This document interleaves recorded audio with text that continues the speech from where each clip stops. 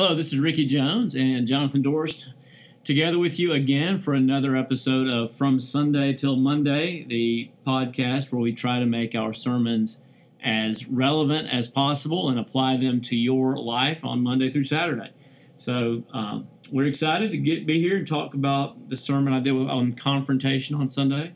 So you ready to get started, Jonathan? I'm ready. It was a great month of August of taking Q&A and sort of listener-requested sermons. Yeah. And I thought you did a good job of handling different topics and then with the Q&A. So It's fun. The funny thing is every year when we do this, people get shocked that I would do it. Yeah.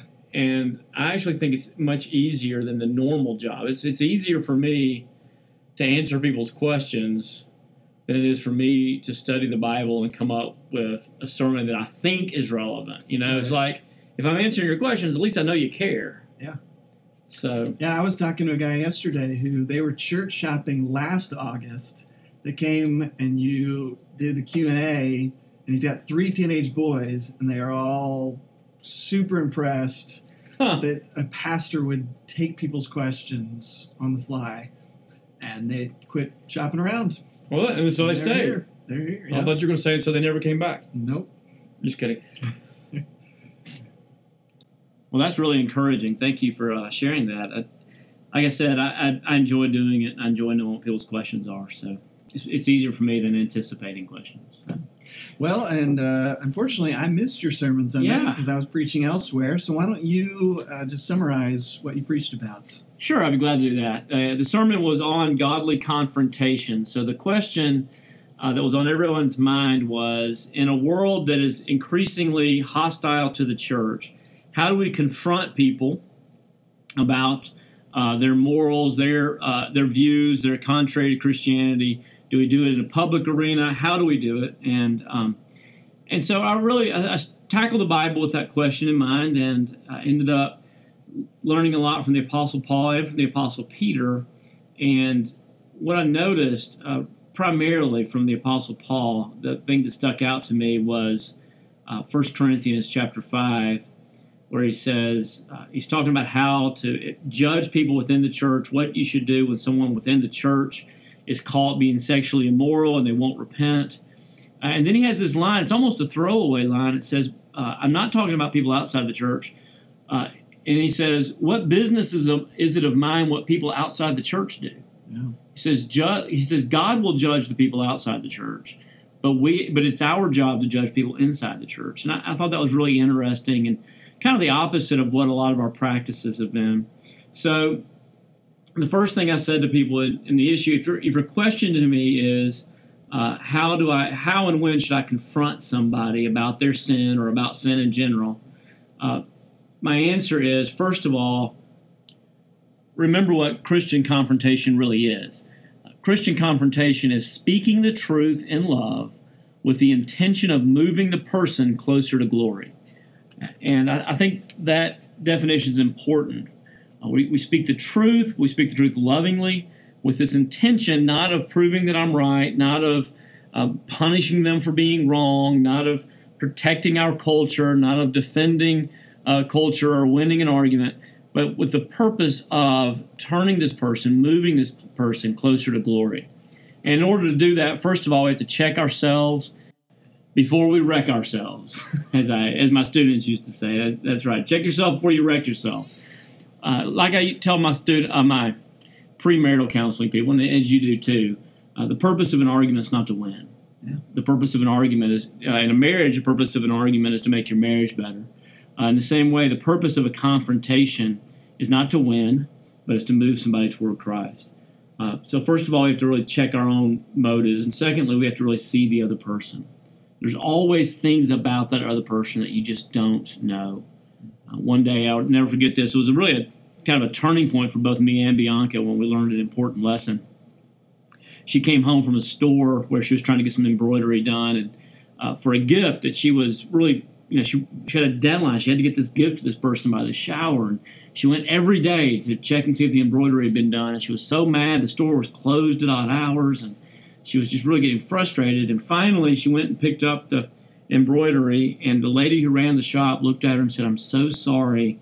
I'm sure this frustrated you. My husband just died of cancer, and I haven't been able to get to it." Mm-hmm.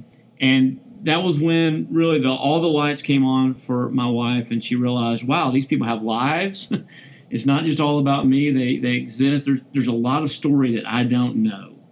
And before you begin to confront somebody for what you perceive as their sin, you need to take the time to get the whole story, and you need to just assume that there are things that you don't know. And then finally, when it is time for you to confront, we need to do that in love, which means we do it humbly, we do it patiently, and we do it truthfully. And what I mean by doing it truthfully is Jesus is the truth. And so any confrontation should ultimately lead us back to him. So that was my sermon, and it was fun, and then it stimulated a lot of questions. And so let's get to those. That's great. You make a great point about Paul's words of what right do I have to judge an unbeliever. I remember when I was in college, my pastor, I don't know if it was me, I can't remember if it was me or another college student, we were upset about students that were doing something immoral, drinking or something. And I remember him saying, why do you get angry when unbelievers act like unbelievers? Mm-hmm, mm-hmm. And in some ways, it's none of your business. Our job is to speak the truth in love in the church. Yeah. And to be sad for them and hope, we got to try to get them to answer the right question. But as you and I have talked about many times before, you can't answer a question somebody's not asking. Yep. And a lot of times, our job is to befriend and love unbelievers and try to get them to ask the right questions. Yep. And then we can begin to point them toward Christ. That's a great point. And one of the things that the question I get, I'm sure you get it too, I probably get this at least, it seems like I was getting it for a while, about once a week, which was especially around the homosexual question. If I have friends who are homosexuals, how do I love them? Right. And the addendum always was, I want to love them, but I don't want them to think I approve of their lifestyle. Right. And so I read the Bible this week. I studied looking for it. I didn't see the phrase "make sure they know you disapprove" in the Bible. I think that's a red herring. Yeah. I don't think it's helpful. It's not. First of all, you are not responsible for the assumptions other people draw. Secondly, people in our culture that I know live with so much guilt and shame. I think everybody walks around with a tacit belief that nobody approves of them. Yeah. And so I don't really think you have to worry about that. And thirdly, especially where we live in Tulsa, Oklahoma, everybody you run into has at least been to church quite often, several times. They know what the Bible condemns and what it doesn't. So I think it's much more important for them to know that you love them as you try to draw them toward Christ. Good. Well, let's jump into some questions. We have a bunch that were sent in. And first question is, when, if ever, do we confront our loved ones, family and friends, about sin? Well, that's a great question. And it's hard to answer questions like this in the abstract. It is. Are they Christian? Yeah, are they Christian? Are they not Christians? And what is the sin? And so, let's take some obvious ones. If you have a family member, someone you love who's addicted to drugs or alcohol or pornography, you need to confront them about any addiction because they're destroying themselves. If you have a friend, especially a girlfriend or a boyfriend, who's trying to, quote-unquote, move you to the next level or encourage you to move this relationship to the next level, then you need to confront them right then and there and tell them no and tell them why. If they're trying to move you toward any other kind of sin, you need to confront them. If they're doing something self-destructive, you need to confront them. Especially if they're in the church. If they're doing something that's scandalous to the cause of Christ, you need to confront them. And the Apostle Paul says really, he talks about confronting people who are caught in sin. And I think that word is important. I think that it's a picture of being ensnared. Mm-hmm. And that it's not, sin is not just something that they do, but it's something they can't stop doing. And in those cases, he says, restore them gently. And restoring is not simply a one-time confrontation, but it's usually a life of walking with somebody.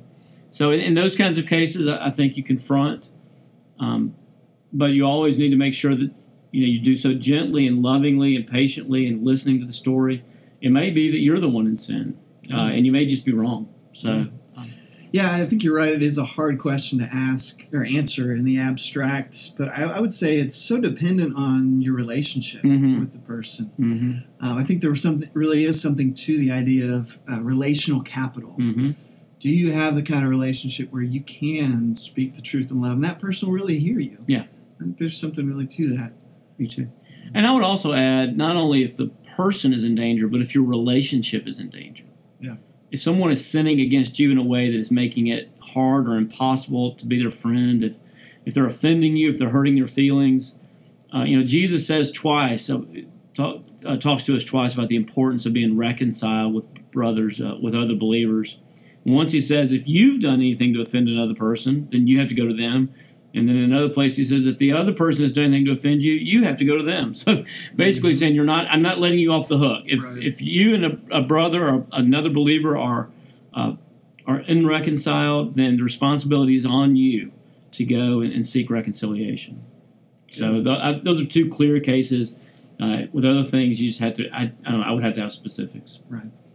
Okay, next question. Outside of truth and love, what is the most important quality to possess when a rebuke is necessary or a challenge is required in Christian relationships? Outside of truth and love, there is. Is there anything outside of truth and love? Those are pretty big. Those are pretty big. I think I understand the question. I would say the most important quality is humility. People do not want you to speak down to them. They know if they're being patronized. They know if they're being looked down upon and being judged. And you really just need to examine your own heart and go into confrontations with a humble spirit, with a clear understanding that I'm speaking here because I love you. And you've got to communicate that, and that's going to be communicated through humility. I am speaking to you about this because I love you, and I just don't want to see you hurt. That's good. I think I would say courage. C.S. Lewis talks about courage as the seminal virtue. It's the virtue behind all the other virtues.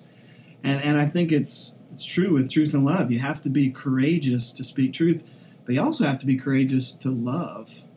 And without courage, all the other virtues are pretty weak. That's interesting. That's a great point. All right, what next question? What if the person we are concerned about, for example, a family member, claims to be a Christian but does not appear interested in healthy, godly choices? Yeah, that's a real difficulty, and I think that's a very common one. That most of us, that kind of hits where most of us where we live, because like we said at the start, it's not our job to judge those outside the family of truth. It's not our job to judge those outside the church. But everybody in our culture, it seems, sometimes claims to be a Christian. I think that question kind of answers itself. We have to go to them and say, look, if you are a Christian, then you have to start living like one. And if you're not, then stop claiming to be one. That's a very hard conversation to have, but that's one that you have to have. I can point to times in my life when people have rebuked me by basically saying, that's not how a Christian talks. Why are you talking like this? Well, for me, my enslaving sin as a young man was always my tongue. And so several different rebukes about that same point. But, those were always very crushing rebukes. I remember, in a good way, in a way that stirred me up. It's like, right, I have to decide here if I'm a Christian or not. So, here's a good question. If every time we speak to someone pushes them either to glory or damnation, did you say that in your sermon? Sort of. I was quoting C.S. Lewis. Okay. Weight of glory, and I was trying to explain what I meant by encouraging people toward glory. Okay, well, they say if every time we speak to them pushes either to glory or damnation, which sounds like a lot of pressure, How do we balance that with acknowledging that God is in control of saving Sure. souls? Yeah, of course, God is in control of saving souls. We don't have to keep anything in balance with that. That is the truth. It's also true that our relationships are meaningful, and so when our relationship taken as a whole, is probably better to view it taken as a whole rather than as each individual episode. Our relationship is encouraging people in one way or the other. We're either hardening their hearts or softening their hearts. We're either helping them move one step closer to glory or one step further from glory. I'm just trying to give some sense to that instead of I'm trying to take the pressure off. You're not able to save somebody. Mm-hmm. They're on a journey. They're on a journey toward Christ or away from Him. Well, ultimately, God is the one who's going to draw them. If they're going to come toward Christ, it's because of His work. But God has given you a dignity, and part of that dignity is the knowledge that what you do is meaningful. Your words, your actions, your thoughts, they're meaningful, and they are moving people. And so I'm not trying to make you feel guilty, but I am just simply putting confrontation in a context of meaningful relationships. We can't just blow it off and be a complete jerk and say, well, I can be as mean as I want to people, and I don't have to ever be nice. And if someone's sinning, I can just let them sin. That's not my job. If God wants to save them, that's His job. I mean, that's a complete obliteration of everything the Bible teaches us about the importance of loving our neighbor and being gracious and moving towards them and speaking to them. And so I'm just trying to put that into a context. Yeah, that's good. Okay, someone else writes, I love the idea of relational evangelism, but sometimes I shudder at how many people pass by without being warned of the coming wrath and offered the gospel. Are you saying that relational evangelism is still just our best shot of reaching our current culture, and warning and loving people without knowing them is just not effective? Yeah, I think I am saying that, actually. Okay. I just, you got to remember that you're not the only evangelist out there, and God has got literally billions of evangelists in the world right now. He is at work, and we're working with Him. Honestly, I think confronting absolute strangers without knowing them and loving them. I mean, just think for a second what you're doing when you share the gospel, when you proclaim the gospel to somebody. You're asking them to change absolutely every single thing about their life. Yep. Especially in this world where increasingly we're surrounded by Muslims and Hindus and people of other faiths. And if you're asking them to consider the claims of Christianity, you're asking them to abandon their parents, their brothers and sisters, their friends, to move into a completely new, different life, and to turn their backs on centuries of family tradition. And you think it's appropriate to do that, in a 5-second conversation without knowing them and loving them and offering them the church and a new family and a new home. I think that's just unwise, and I think it doesn't take into account the role of God's providence in people's lives. So I would just encourage you to love the people you're around, and to view yourself as a part of a big story. And it might be that, it might very well be that you have a 5-second conversation with someone and they find out that you're a Christian, and they notice something about you, and you think to yourself, you didn't do anything for that person, but you're part of a big story where God's at work and introducing different people into that person's life, and you're actually part of their salvation story, and you have no idea. Yeah. So, Jesus didn't say anything about every single person who goes to hell, for every one of your friends who goes to hell, I'm going to add a lump of coal to your stocking or whatever. But I think I saw a video. There's a few videos like that. But He did say, for every child you give a glass of water to, I'll reward you in heaven. Not for every child that you sat down and explained the gospel to, I'll reward you in heaven. I think we underestimate the role of just consistent love and kindness in an economy of God's grace, in an economy of God's providence and His overarching story. Yeah, and I think maybe to be clear, you're not saying we don't ever need to not use words. Of course right? not. That old preach the gospel, and if necessary, use words that can be overdone. But I totally agree with you that the relationship is so important. I mean, we see it in Jesus' life. Mm-hmm. How often was He having meals with people and just spending time with people, and then as they see His life and as He teaches them about the kingdom of God, they are attracted to Him and formed into a community. And that's part of why I think relational evangelism is so important. I've seen so many ministries and even participated in some where it was just trying to get somebody to pray a prayer, and then you just leave them cold. And that's not New Testament vision for evangelism. It is getting people into community, getting them into the church, worshiping communities in the church. Absolutely, and that's why I talk about corporate evangelism. Evangelism as a body, when bringing somebody into this community, and it might be that your first step is to make a relationship with them. Your second step is to bring them to a community group and introduce them to other people in your church. Third step would be bringing them to church where they're hearing the gospel, and it's not such a radical drop everything that you've ever believed and believe something new this very second, but it's a call to join this community and experience the love and the grace that's very real and alive here.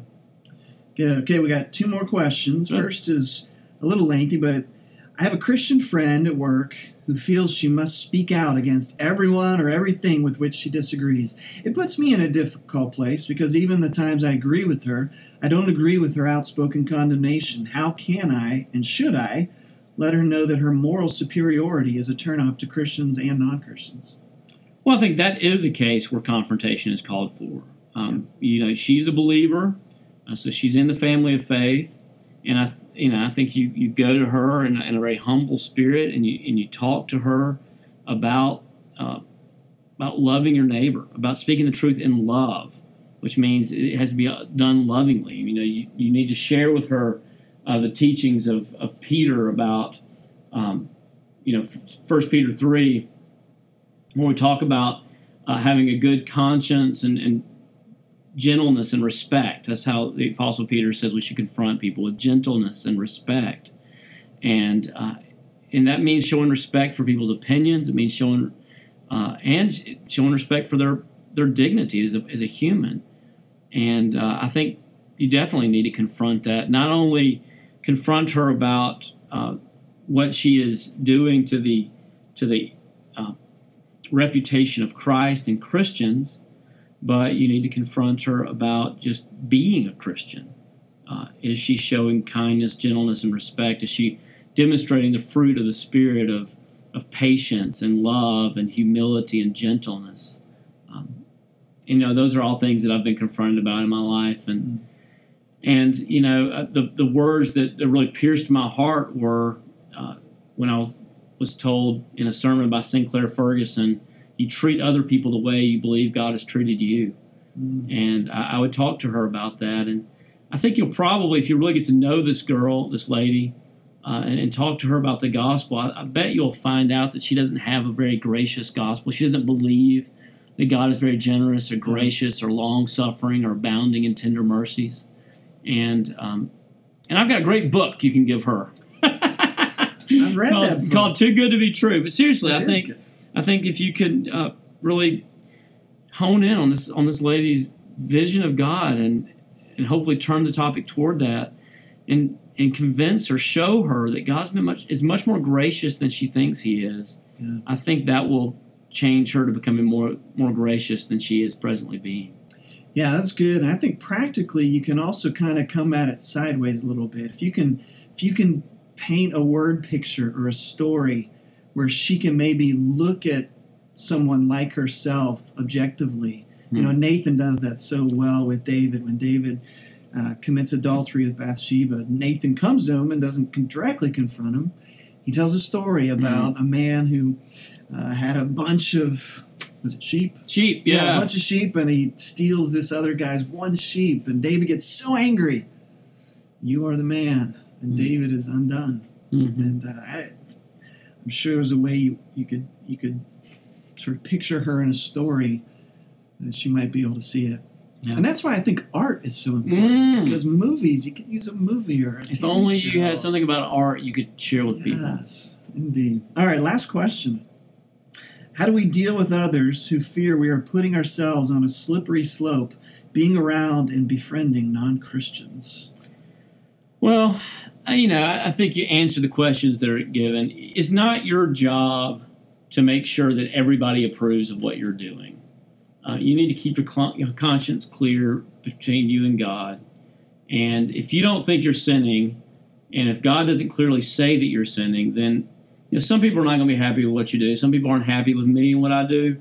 And for years, I thought it was my job to defend myself in front of everyone and make sure that there was no one in the world who was upset with me. Mm-hmm. I don't do that anymore. I know that God is crazy about me. He loves me, and I love Him, and I'm trying to love other people, and that's just kind of all I can handle right now. So I would encourage you to keep your conscience clear, not to do anything that is driving you to sin. And I think a lot of Christians need to remember that what may be a real stumbling block for one person is not necessarily for another. Some people are able to move in circles that others can't. Jesus spent time with all kinds of sinful people. He spent time with prostitutes. I don't recommend that for most Christian men, but Jesus was not prone to sin, did not have a fallen nature, was able to show love to them. And he was constantly being judged. People called him a glutton, called him a drunkard, assumed that he was sexually immoral because he allowed sexually immoral women to touch him. And he just wasn't worried about that. And I don't think you have to be either. I do think if someone confronts you, says you're spending too much time with unbelievers or whatever, I think it's always wise to ask questions. To thank someone for being courageous enough to confront you, for asking them more questions. So how do you see that affecting me? Mm-hmm. Have you seen me change? Do I appear to be a different person? Please share that with me. Yeah. Because we're always blind to ourselves. We never really know if we're being changed. And if someone loves you enough to confront you, then receive the confrontation graciously. Don't just defend yourself. So I would probably get some more opinions. Sure, that's always a good thing. Just because someone has had the courage to confront you doesn't mean that they're necessarily correct, but sure, they could be onto something. Yeah, that's really good. Well, you've spent another half hour with us. We thank you for your time. Jonathan, Indeed. Thank you for your time. Yeah. It's been a lot of fun. Has your book hit the New York Times bestseller list? It is not. It hit the Amazon bestseller list for spiritual self-help books that you could read under 2 hours. So that's a pretty precise list. Self-help book. I would not call which is the opposite of everything that I was trying to say, but who knows? I'll take any list. And it hit it because we did a little promotion and sold it for 99 cents on Kindle. And because it's awesome. Well, thanks. But anyway, I hope people are finding it. I hope everybody who it could help finds it. And some friends or pastors are starting to give it away. If you are a pastor and you would like to give that book away, please email me. You can email me at info@riveroakstulsa.com. And I will show you how you can get this my book, Too Good to Be True, Christian Hope in a Hopeless Age, at a group discount.